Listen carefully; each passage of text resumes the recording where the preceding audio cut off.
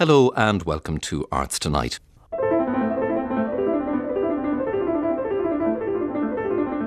A Space for Architecture, the work and vision of O'Donnell and Tuomey.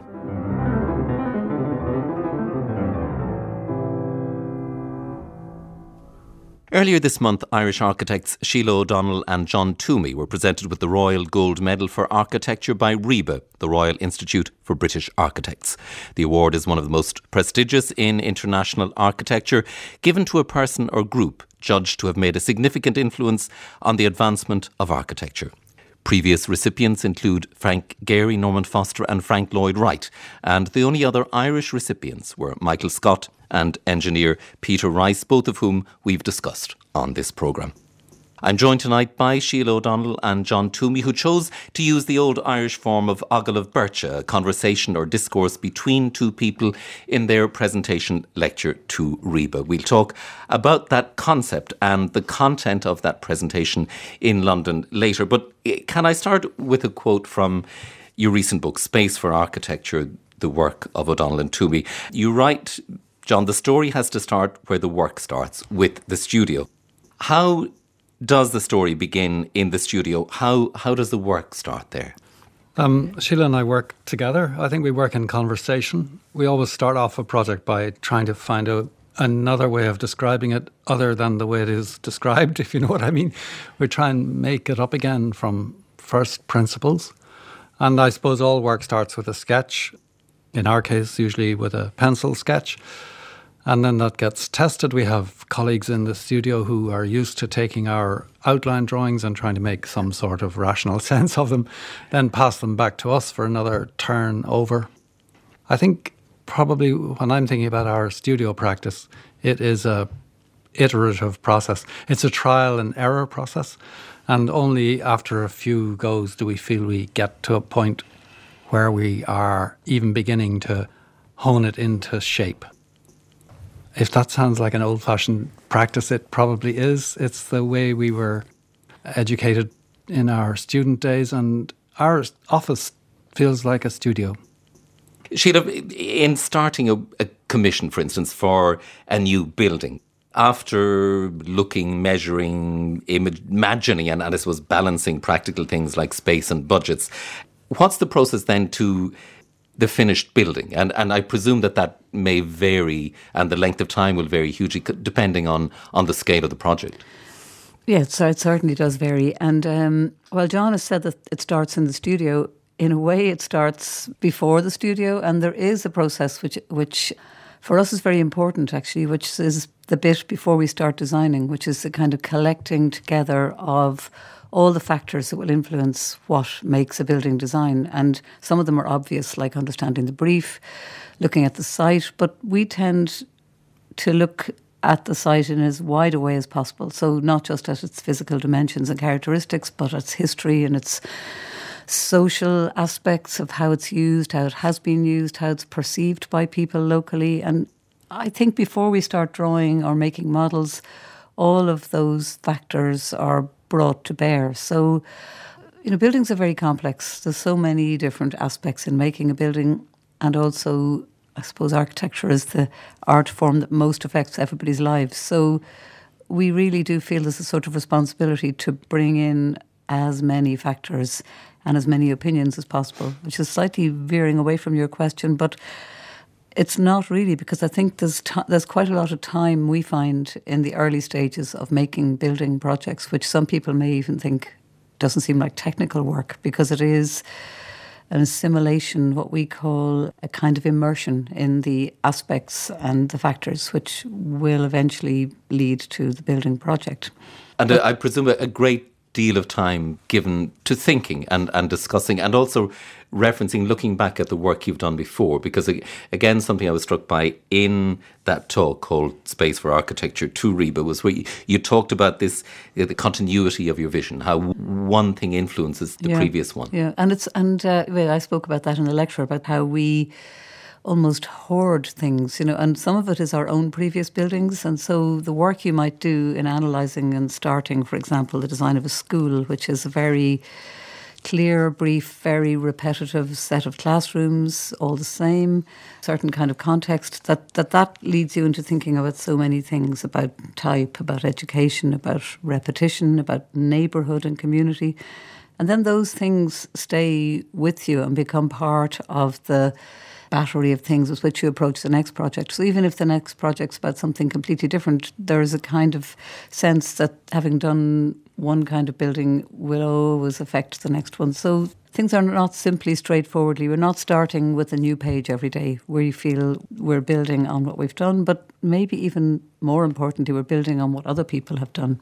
The RIBA citation mentions, Sheila, your quiet studied rationalism and alongside what they call John's fluent rhetorical constructionism. Do you recognise those qualities in your individual approach to your practice, or is that, again, other people looking at what you've done and arriving at this conclusion? A bit of both, I'd say. I mean, it might be, I would say if you went back 20 years or something, you might find that's true. And the person who wrote that probably knew us first 20 or 25 years ago. I noticed that when he read out his citation the night we got the medal, he had sort of merged it and applied both descriptions to both of us. Which is probably the way it has evolved. It has evolved, but there probably still is an extent to which I sometimes act as a sort of calming influence. And because the way we work is that we pass sketches and drawings back and forward between us, but also that we often sit down for long periods to discuss things. And I possibly might be the person who tends to pull things back in the direction of rationalism. Sheila is an innately analytical person, deeply analytical. Do you, John, recognise that fluent rhetorical constructionism in yourself?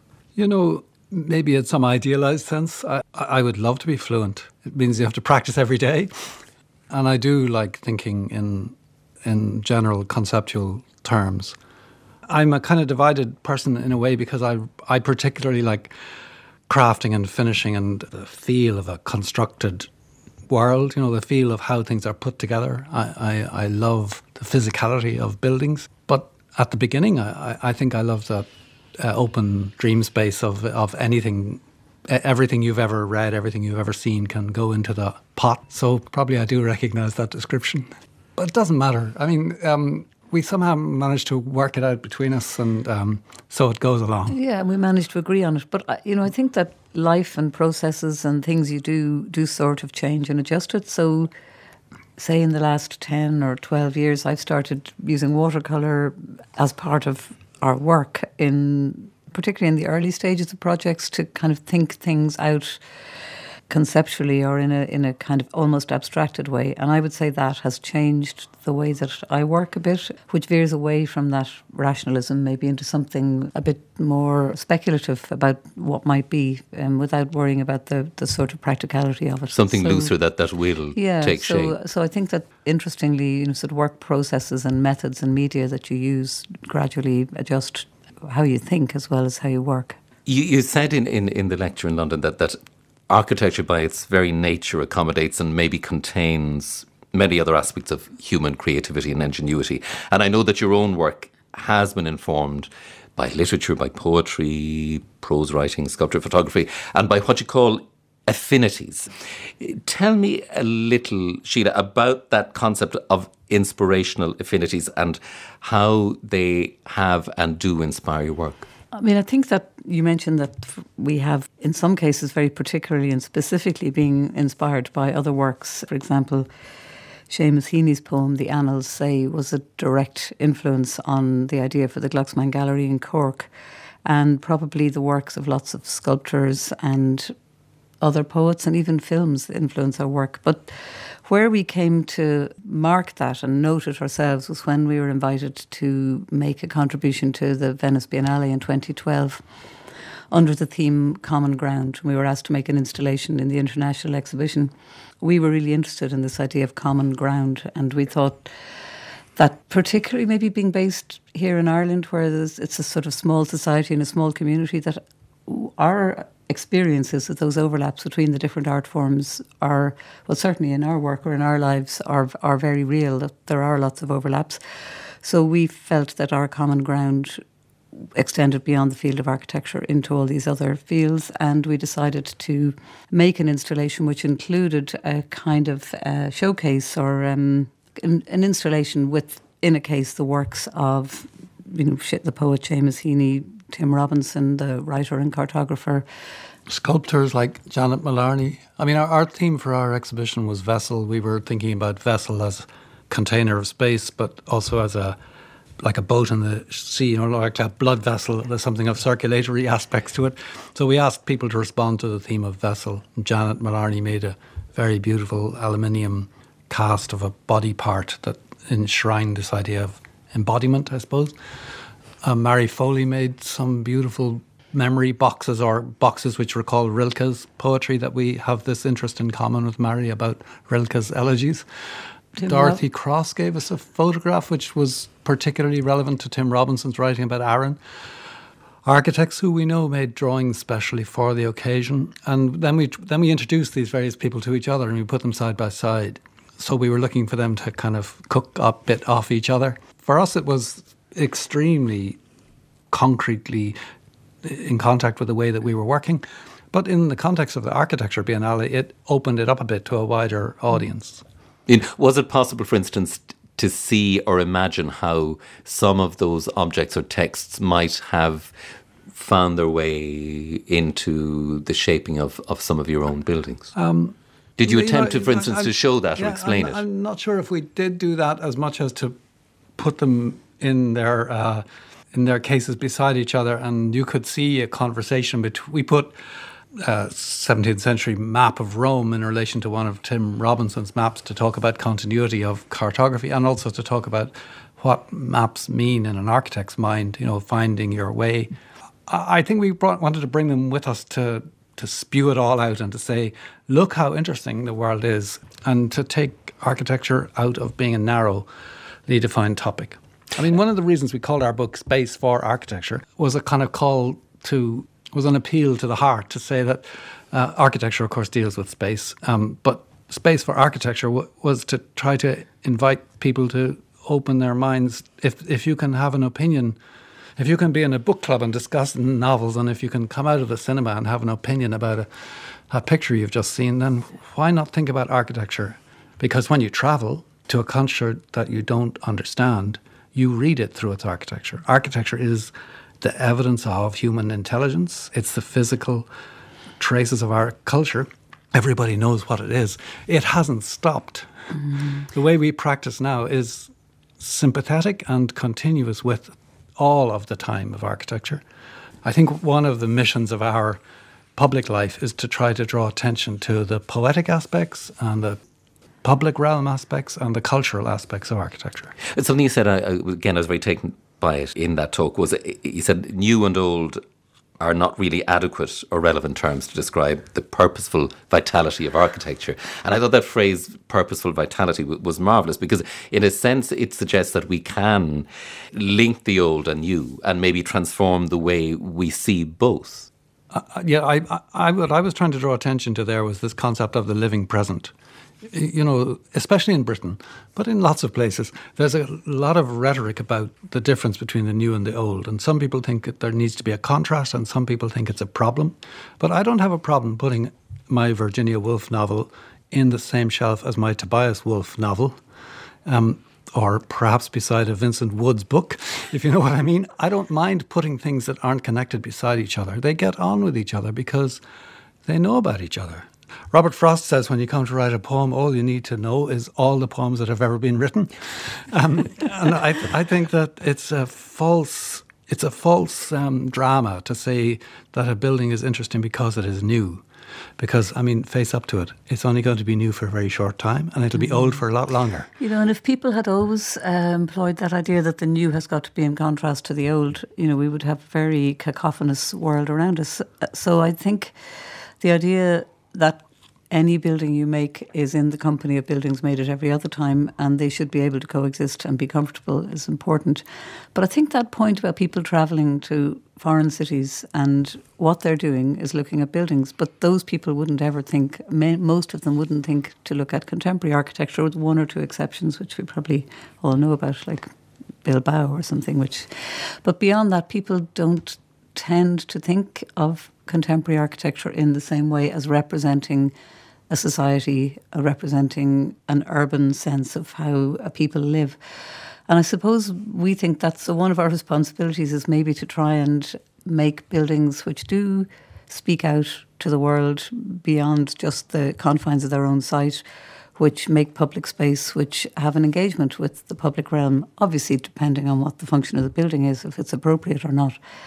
But I think that we are really just trying to build the world, which is a tall order. But that is what our role is, to where we are asked to make a building, that we're just making a small piece of the world in which everybody is living, and then it should feel like it belongs there.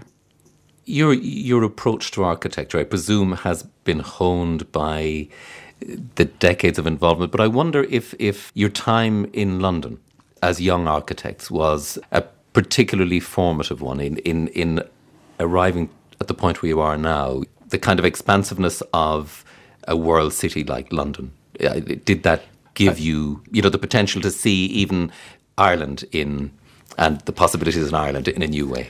Well, even just thinking about London, I mean, I think we're both very, very attached to London.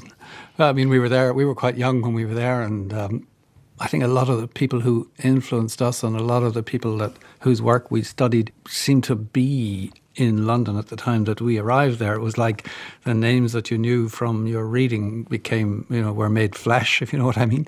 And we felt I think even at the time when we were there in the late 70s, early 80s, we felt fortunate to be in a place where the culture was so active, the architecture culture was so active. Mind you, lots of things were happening around then in our lives, because we were getting terribly interested in the European city and European cinema. Even the concept of European cinema was something very electrifying.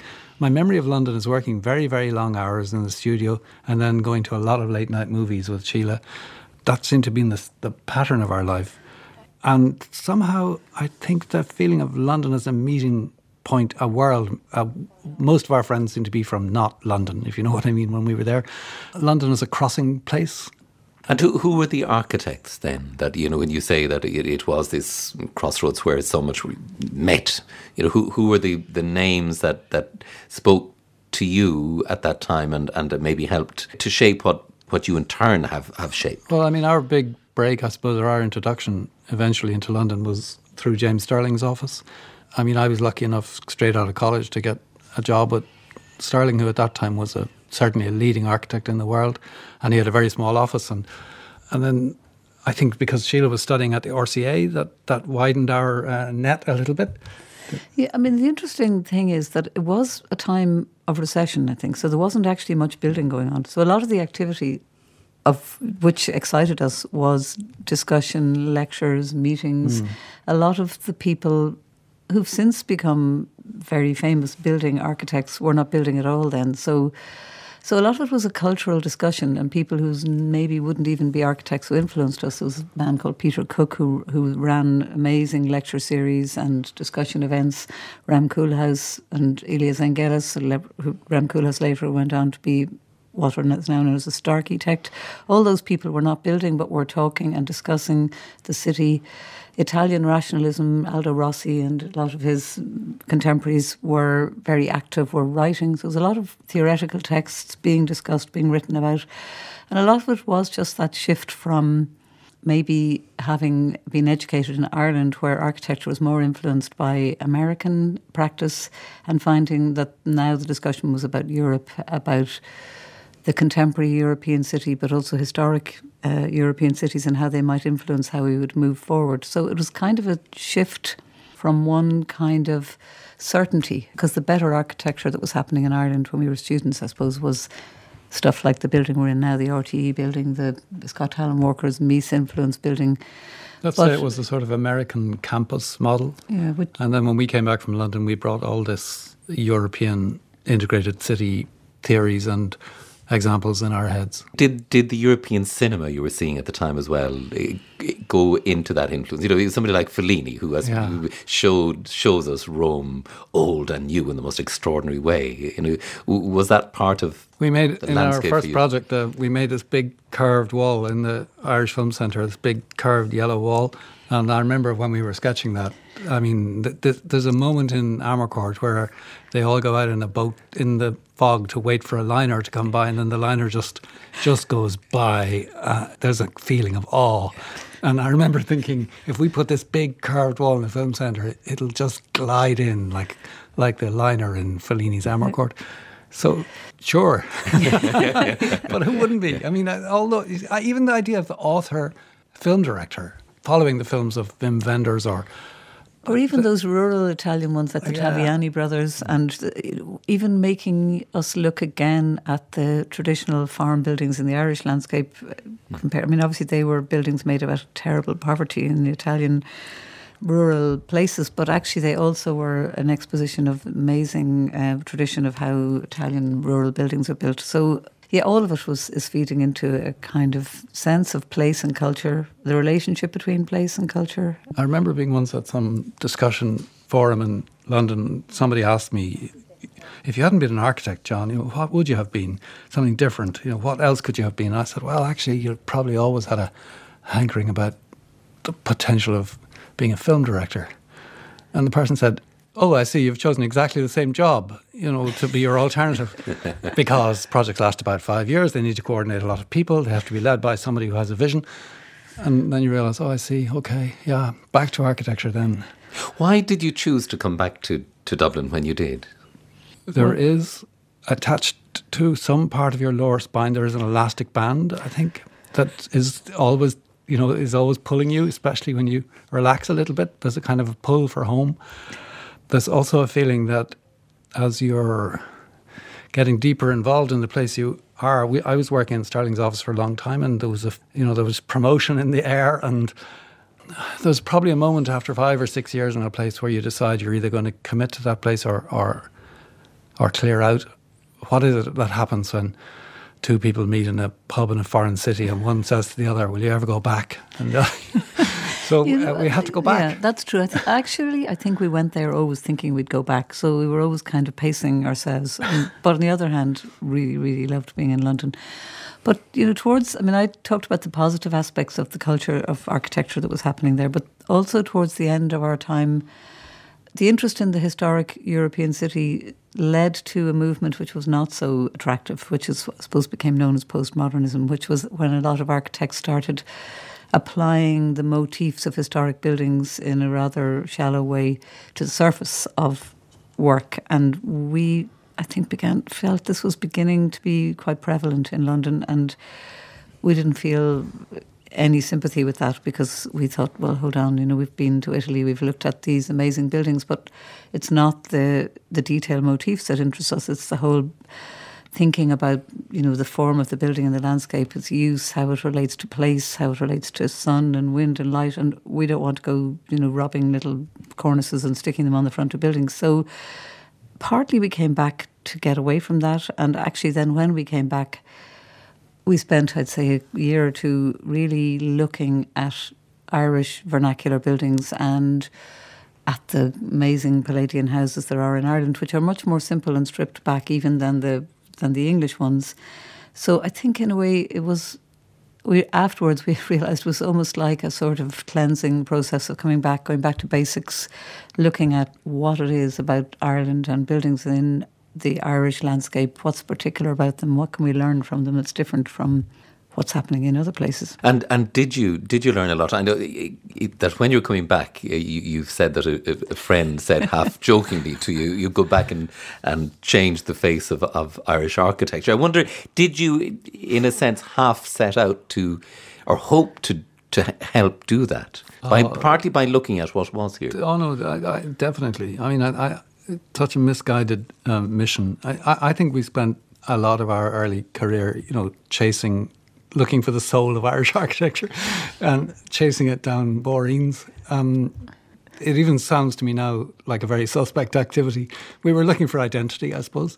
But I'll tell you, one advantage of going looking for something, even if you're looking either in the wrong place or for the wrong thing. But what happens to you is you learn how to look. And I realise now, in reflection, that it's the looking, what a writer might call close noticing, if you know what I mean. I think it's that we gathered, and it's that gives us our own approach to work. So funnily, maybe it is that you don't find what you're after, and probably it's a foolish and too bordered kind of approach to inquiry. But certainly by slowing down, paying attention, and just being careful to try to understand what you see, you find you sharpen your eyes and you widen your mind. But and probably now that's what we like most. I think we have this interest in what I might call the elevated ordinary. We're not really looking for monumental, bombastic, or even possibly impressive things. We're looking for the things that make the differences. A convenient bench at a street corner, or a window seat, or the projection of the bay window at Roth House out over the street in Kilkenny, or the depth of a threshold and the feeling of change of heart that you get when you enter a different room. Just to be more aware of the moments that are actually the stuff of architecture. And the stuff of architecture as well, maybe sometimes as simple as the right stone, a shell. There's I think a few red stones on a white beach in Connemara echoed something of the building that has been so well received in London, the Student Accommodation Centre for the London School of Economics. I've probably always been inclined to collect stones or shells on beaches, and for a long time I thought it was a parallel and disconnected activity, and then I sort of realised eventually that it kind of in some way is part of our work. And it might have been when we started working in Connemara on the Letterfrack Furniture College, when we were trying to make new buildings that worked with, but to extent did stand apart from the old industrial school. But there we were thinking about how to make colour and material, and I was picking up these stones and trying to replicate the very matter and texture of the stone in the way the building was made, so it would feel it belonged to the place.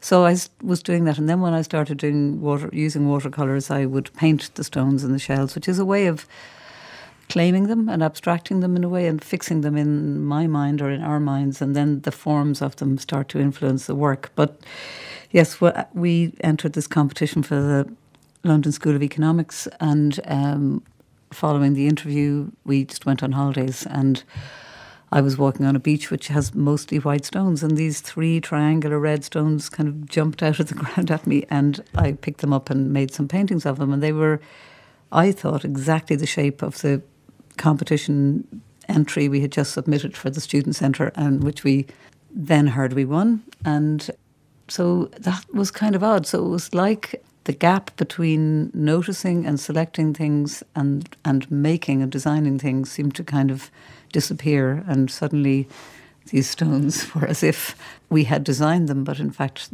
I had found them.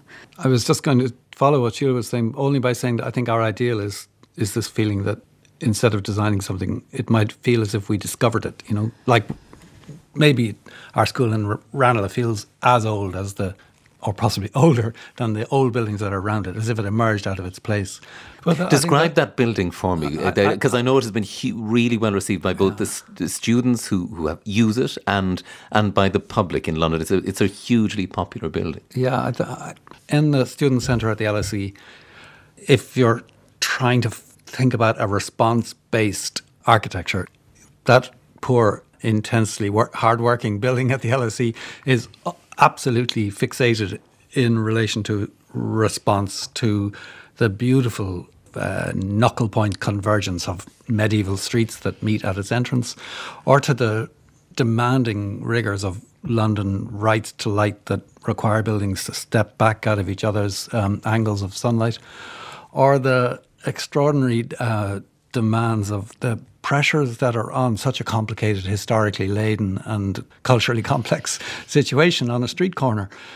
I guess in that building, we were trying to let the building be formed by the forces around itself, invitationally, so to speak, to let the building yield to everything that is coming at it, and then to make a spatial response that has this strong presence, which emerges out of it being lenient.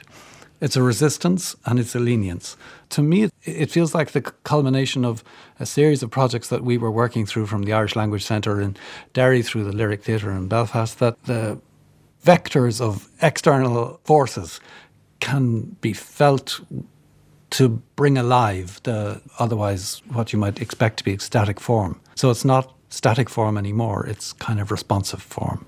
It's a busy building, but... Yeah. And it's also, I mean, I think the interesting thing about buildings is there's so many ways to describe them because they are very complex organisms. But, you know, there's also another really strong aspiration was to make it feel relaxed and easy to move through inside. And although it's a very vertical building because the site's quite small, we really wanted people to find they could kind of wander in and move up through the stairs, which winds slowly around the lift shaft, and find themselves, you know, on the fourth floor without having really realised that they had made the effort to walk upstairs. So we wanted to feel kind of easy and relaxed.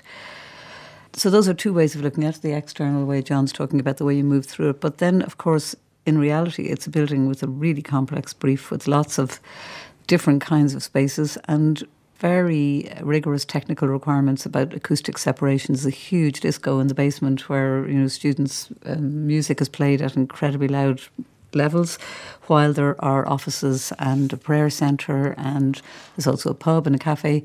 So I think part of the fun of architecture is achieving and satisfying all those technical and spatial requirements, almost as if that was obvious that you could just do that, and then it becomes about how it relates to the street outside or how people move through it.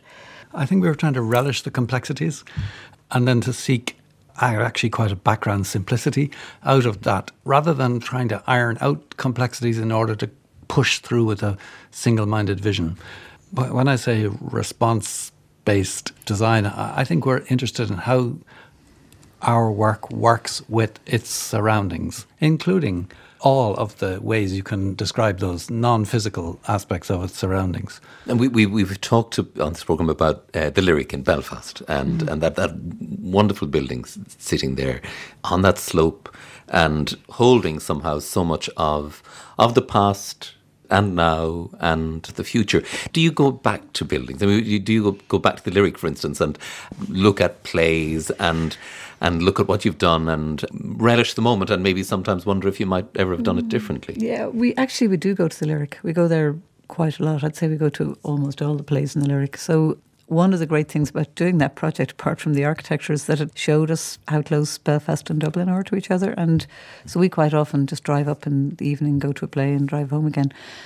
Yeah, I mean, I suppose that was a great project because it was a long road. We travelled with the clients and they were very good clients, and you know, we all learned a lot along the way, including the brief being completely rewritten after we were appointed and the project being redesigned while staying exactly the same in its spirit and in the way that it works. And I think they have become good friends in a not necessarily in a personal way, but in a kind of institutional way. We're sort of friends of the Lyric Theatre.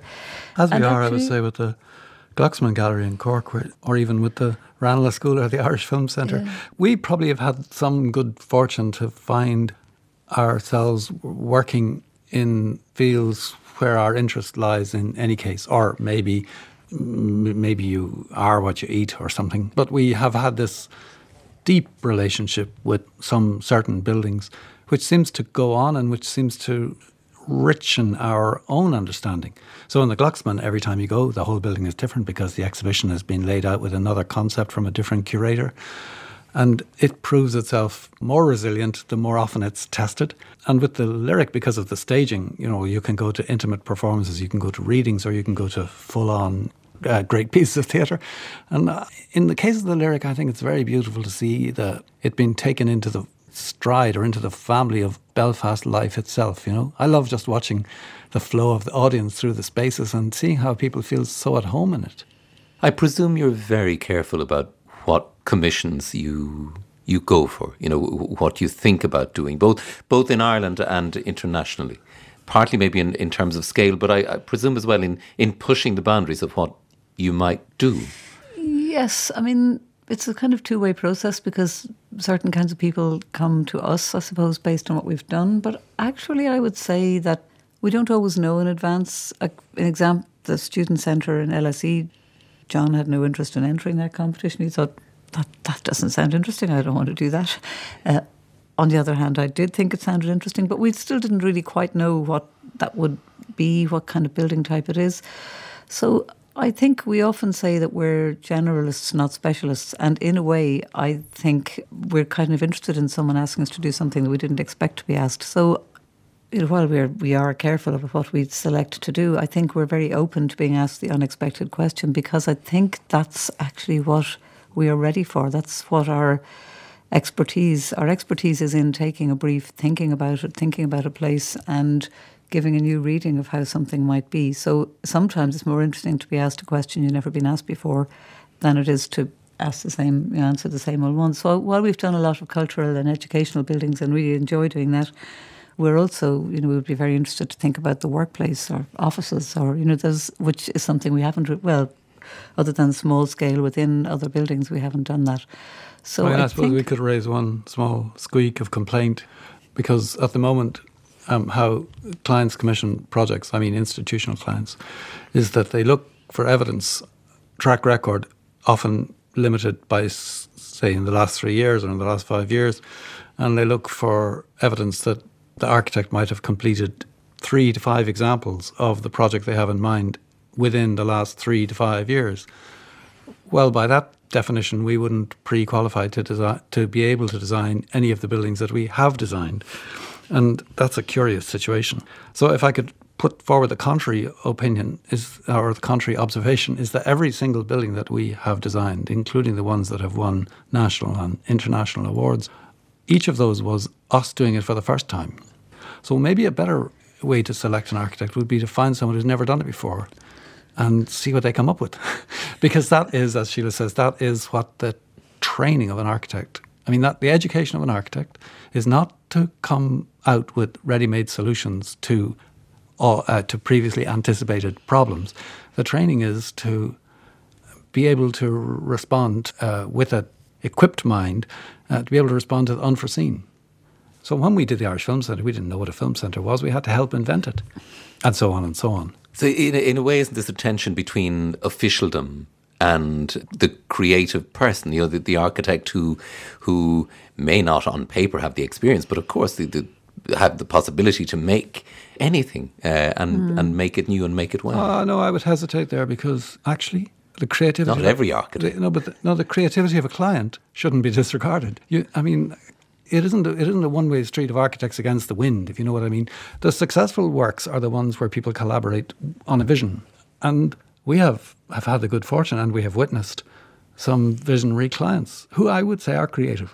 They don't have to do architecture. There are clients who can see that, if you've designed a theatre well, that you'd be well able to design a student centre for them, and they don't need you to have designed a student centre already. For example, the LSE clients were very good in that way. But I think the problem John has identified is that now most institutions like universities don't make those assessments themselves. They hire in some kind of project manager who doesn't really, it's not their project. So they just feel they have to stick by some kind of tick box criteria. And so a creative client is also probably a client who takes responsibility for what they're doing and gets personally involved. Well, we are not here complaining about this on our own behalf, actually, because we have, we have been fortunate. But there is a whole lot. There is a great strength in the younger generation of architects in Ireland who are blocked off from accessing public work by that criterion, and it is not justified. That young generation of architects, you've both been very involved in the teaching end of things over the years. How important is that for you both in terms of your own practice, and also of looking to the future and helping to foster the future in terms of the built environment? Well, it's true that part of our contribution, our social contribution, is through teaching, but we're not doing it to foster the future. The great value of teaching is that it keeps you yourself fresh, because you've got to be able to not just put forward a position, but try to unpack the background that allows that position to be held and therefore you have to question your position on a weekly basis. So I would say that it's reciprocal, the benefit, and a lot of it might go our way. We probably, I see Sheila smiling, we probably both actually still like students, which not everyone who teaches does. We like the refreshment that comes from that inquiry, that inquiring mind. But I think there is, I mean, just going back to earlier things we discussed, there is, we have a strong belief that there is a culture and a discipline that is architecture that is worth discussing and worth talking about and worth continuing.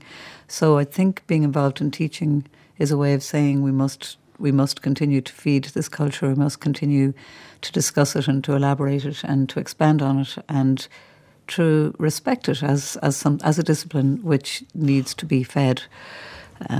So I think teaching has been really important, and it's really interesting, and it's very good fun. I mean, it's very positive to be involved with the younger generation and to be surprised, which we always are, by the amazingly creative work that students come up with, who very often exceed your expectations and do things you didn't expect. How did you begin teaching? How did that process start for you after your own studies? Actually, we've been teaching as long as we've been talking about architecture. I mean, I think when I was a student at UCD, I had the lucky experience also occasionally being part-time teaching at Bolton Street in its first year.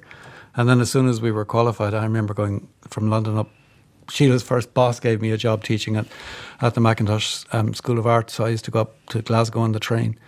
And when Sheila came back to Dublin, she came back to teach out of yeah, it was really when I came back to Dublin. We've always been teaching. That I it's impossible to extrapolate it, I think our first year tutor, Shane Blackham, who was running the fourth year in UCD, invited me when I came back to Dublin to teach with him, and I've been teaching in UCD ever since. And I presume at points along the way, economic necessity as well, that it would certainly help to bolster. That is true to an extent, though. For quite a few years, we were teaching on a kind of non-contract, very basic level of remuneration from the university. Yeah, I mean, and actually, probably for a lot of creative people, it's good to have something. In certain lean years, it has been really good to know that teaching is there as a kind of steady activity. I think probably it helped we probably did have an ambition all our lives to look towards making public works rather than significant public works, if you know what I mean. And we've had the good fortune to be able to, at least to some extent, to follow that, even if they are at a small scale. And teaching probably has allowed us to do that, I would say. And it also has allowed us to stamp out the intellectual territory, and fill out our minds. Tell me about a current project, ongoing project, the university in Budapest, and what seems to be a fascinating challenge in terms of, again, making a mark in a very old and particular city. I'm just recalling when we went to the planning office, to the city architect's office to present the design for that university. It's in the World Heritage Site in beautiful Nadaruca, which is one of the grandest streets in downtown Pest, near the Cathedral of St. Istvan. So it's right in the historic centre of the city. And we presented our project with courts and passageways and a feeling of how we were reading the city. And we don't speak one word of Hungarian, and we'd never been there before, but we had got ourselves totally involved in the city. Anyway, there was a short kind of interruption, short silence, and the city architect leant across the table to Sheila and said, "I see you have fallen in love with our city." And so we had. I mean, it's such a beautiful place. I mean, that was one of those cases where we realised that, having spent so long trying to look at Irish architecture and building, that we had learned how to look at places. So when we went to Budapest, we were just really fascinated by its scale and its structure, and it's very different from here. It's historic streets, but they're big courtyard buildings. And we really enjoyed that chance to think about a totally different urban type in a very historic context. I mean, it's a small postgraduate university, and the project really is to rehouse the whole university in this site, which is a collection of 6 adjoining buildings in the city, 2 of which are empty sites, or sites which we've been able to demolish the buildings on to make new buildings, and the other 4 are reworkings of existing buildings. And then it's about making connections and routes through. It's, in a way, it's a bit like the Irish Film Centre multiplied by I don't know, 20 or something. So it's some of the issues are the same. It's about taking historic buildings, about making movement and routes and courtyards through them, and because the university has no campus at the moment, and it's in a set of adjoining but disconnected buildings. So people are coming down the stairs and out the front door of one building and going back in next door. So a lot of what we're doing is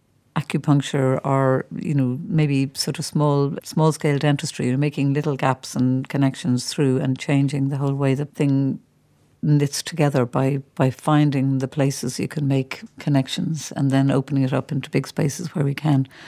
And it's been about 3 years since we started, and it's just started construction now. The first phase is going to be built in phases. There's something amazing about thinking that this first building we're building, which is a stone library over a auditorium, kind of a new entrance to the university, we're just getting used to the idea that we know this building is on axis with the Danube. I go there, I walk along the street and think, axis with the Danube. Did I expect to be on axis with the Danube? It's romantic. The whole concept of time and architecture is what everybody talks about, space and architecture, but time and architecture. In a sense, you're imagining and you're building for the future, and yet you're almost having to project yourselves into that imaginary future to look at the building that will be made, and it's a very interesting kind of play with tense and possibilities. Well, this came about. I mean, I can't remember how long ago we went to see Billie Whitelaw in the Royal Court in London, and she's buried up to her waist and then buried up to her neck in Happy Days. But as Winnie, and she says, I mean, optimistically, she says, this will have been another happy day. And this thought of what will have been entered into our conversation, and we have been talking about it on and off ever since, including more recently when we went to see Fiona Shaw doing the same performance in Epidaurus. And you realise, well, that poor optimistic woman buried up to her waist and then to her neck, thinking that somehow or other at some point in the future what she's doing now will have made sense. I can't think of a closer analogy to an architect's state of mind. Especially when you're up to your neck in it. I think you have to imagine that the choices you are making now, when you look back on them from this artificial position of the assumed future perfect, when you look back on them, that they will have made sense. So you say to yourself, would that have been the thing to have done? Because that is all you're doing. A building is the consequence of that kind of thing. It has that kind of significance. People walk into the door of under the arch of a slipway in Kilkenny or down a passageway in Budapest. They're not really particularly thinking about the function for which that building was designed.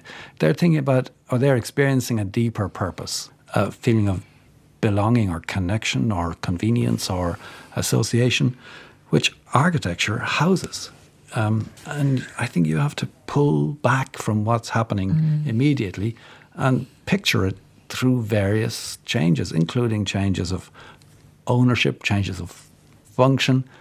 So time is built in, and the future perfect just happens to us to be a useful analogy to remind us of that. But there's lots of ways that time, I mean, as you say, it's a very complex subject, time, but there are lots of aspects of time that are important in architecture. I mean, one is that one of the things that interest us is how our buildings will look and weather in time. So we tend to choose materials which are naturally finished and which will show their age, which will develop a kind of patina so that you can tell that they're, because as John said earlier, things only new for a very short instant and after that it's old, and so, or it's getting older. So there's lots of ways in which time, and one is obviously that you want your building to be able to coexist in the same time as older buildings. There's also that it might develop or soften with time. Time is always a factor that you're thinking about. We were standing in the street in Sheffield Street, which is the street our LSE Student Centre is on, with our actually very enlightened client from the London School of Economics. And he was telling a group of people, with some pride, he was telling them that this new building which is the first building that's been built at the LSE in its history, that this new building was so significant that they were designing it. They were thinking of it as a building to last 100 years. And I just tapped him on the shoulder and said, Julian, every building in this street is more than 100 years old. 100 years is nothing. Yeah, a drop of time. Coming back to the lecture, the RIBA lecture in London, and your use of the Ogal of Birche, that discussion that for two people. I wonder, was that in a sense a deliberate assertion of a distinctively Irish mode? A way of saying we come from a particular tradition and are proud to embrace it and to show it and the best of it in an international context. Yes, I think it was really. I think also we're only the third couple to ever been given the gold medal in the 160 years of its length. So I think that the fact that we do work as a couple, as partners in work and in life, is an important part of our work, an important part of how we think our work might be seen. So I think that sense that the lecture was a conversation. And I think actually an Ogal of Birche is probably a kind of an argument. So maybe we were not as, we didn't want to turn it into a big argument, but the sense that there is a sort of performative exchange between two people and that it is an Irish tradition was certainly in our minds. We felt that we're Irish people coming here and... But I think also, it was Tim Robinson who pointed out to us this tradition of the Ogal of Birche in relation to the way we were trying to speak to him on one conversation that we were having. He told us we sounded like an Ogal of Birche.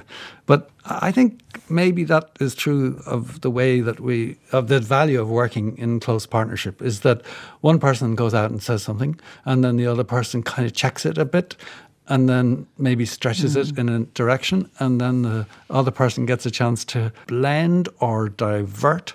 So we have this balancing, mutual kind of stretching and converging that allows us to come to agreed conclusions, which we find it's more interesting than working alone. It maybe takes some practice. And the buildings emerge in space and time. Sheila O'Donnell and John Tuomey, thank you both so much for joining us on Arts Tonight.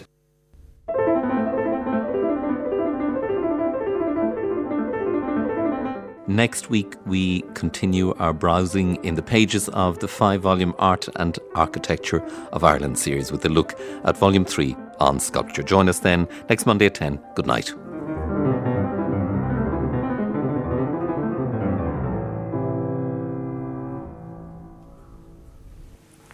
Arts Tonight was presented by Vincent Woods and produced by Clean in the Onloan.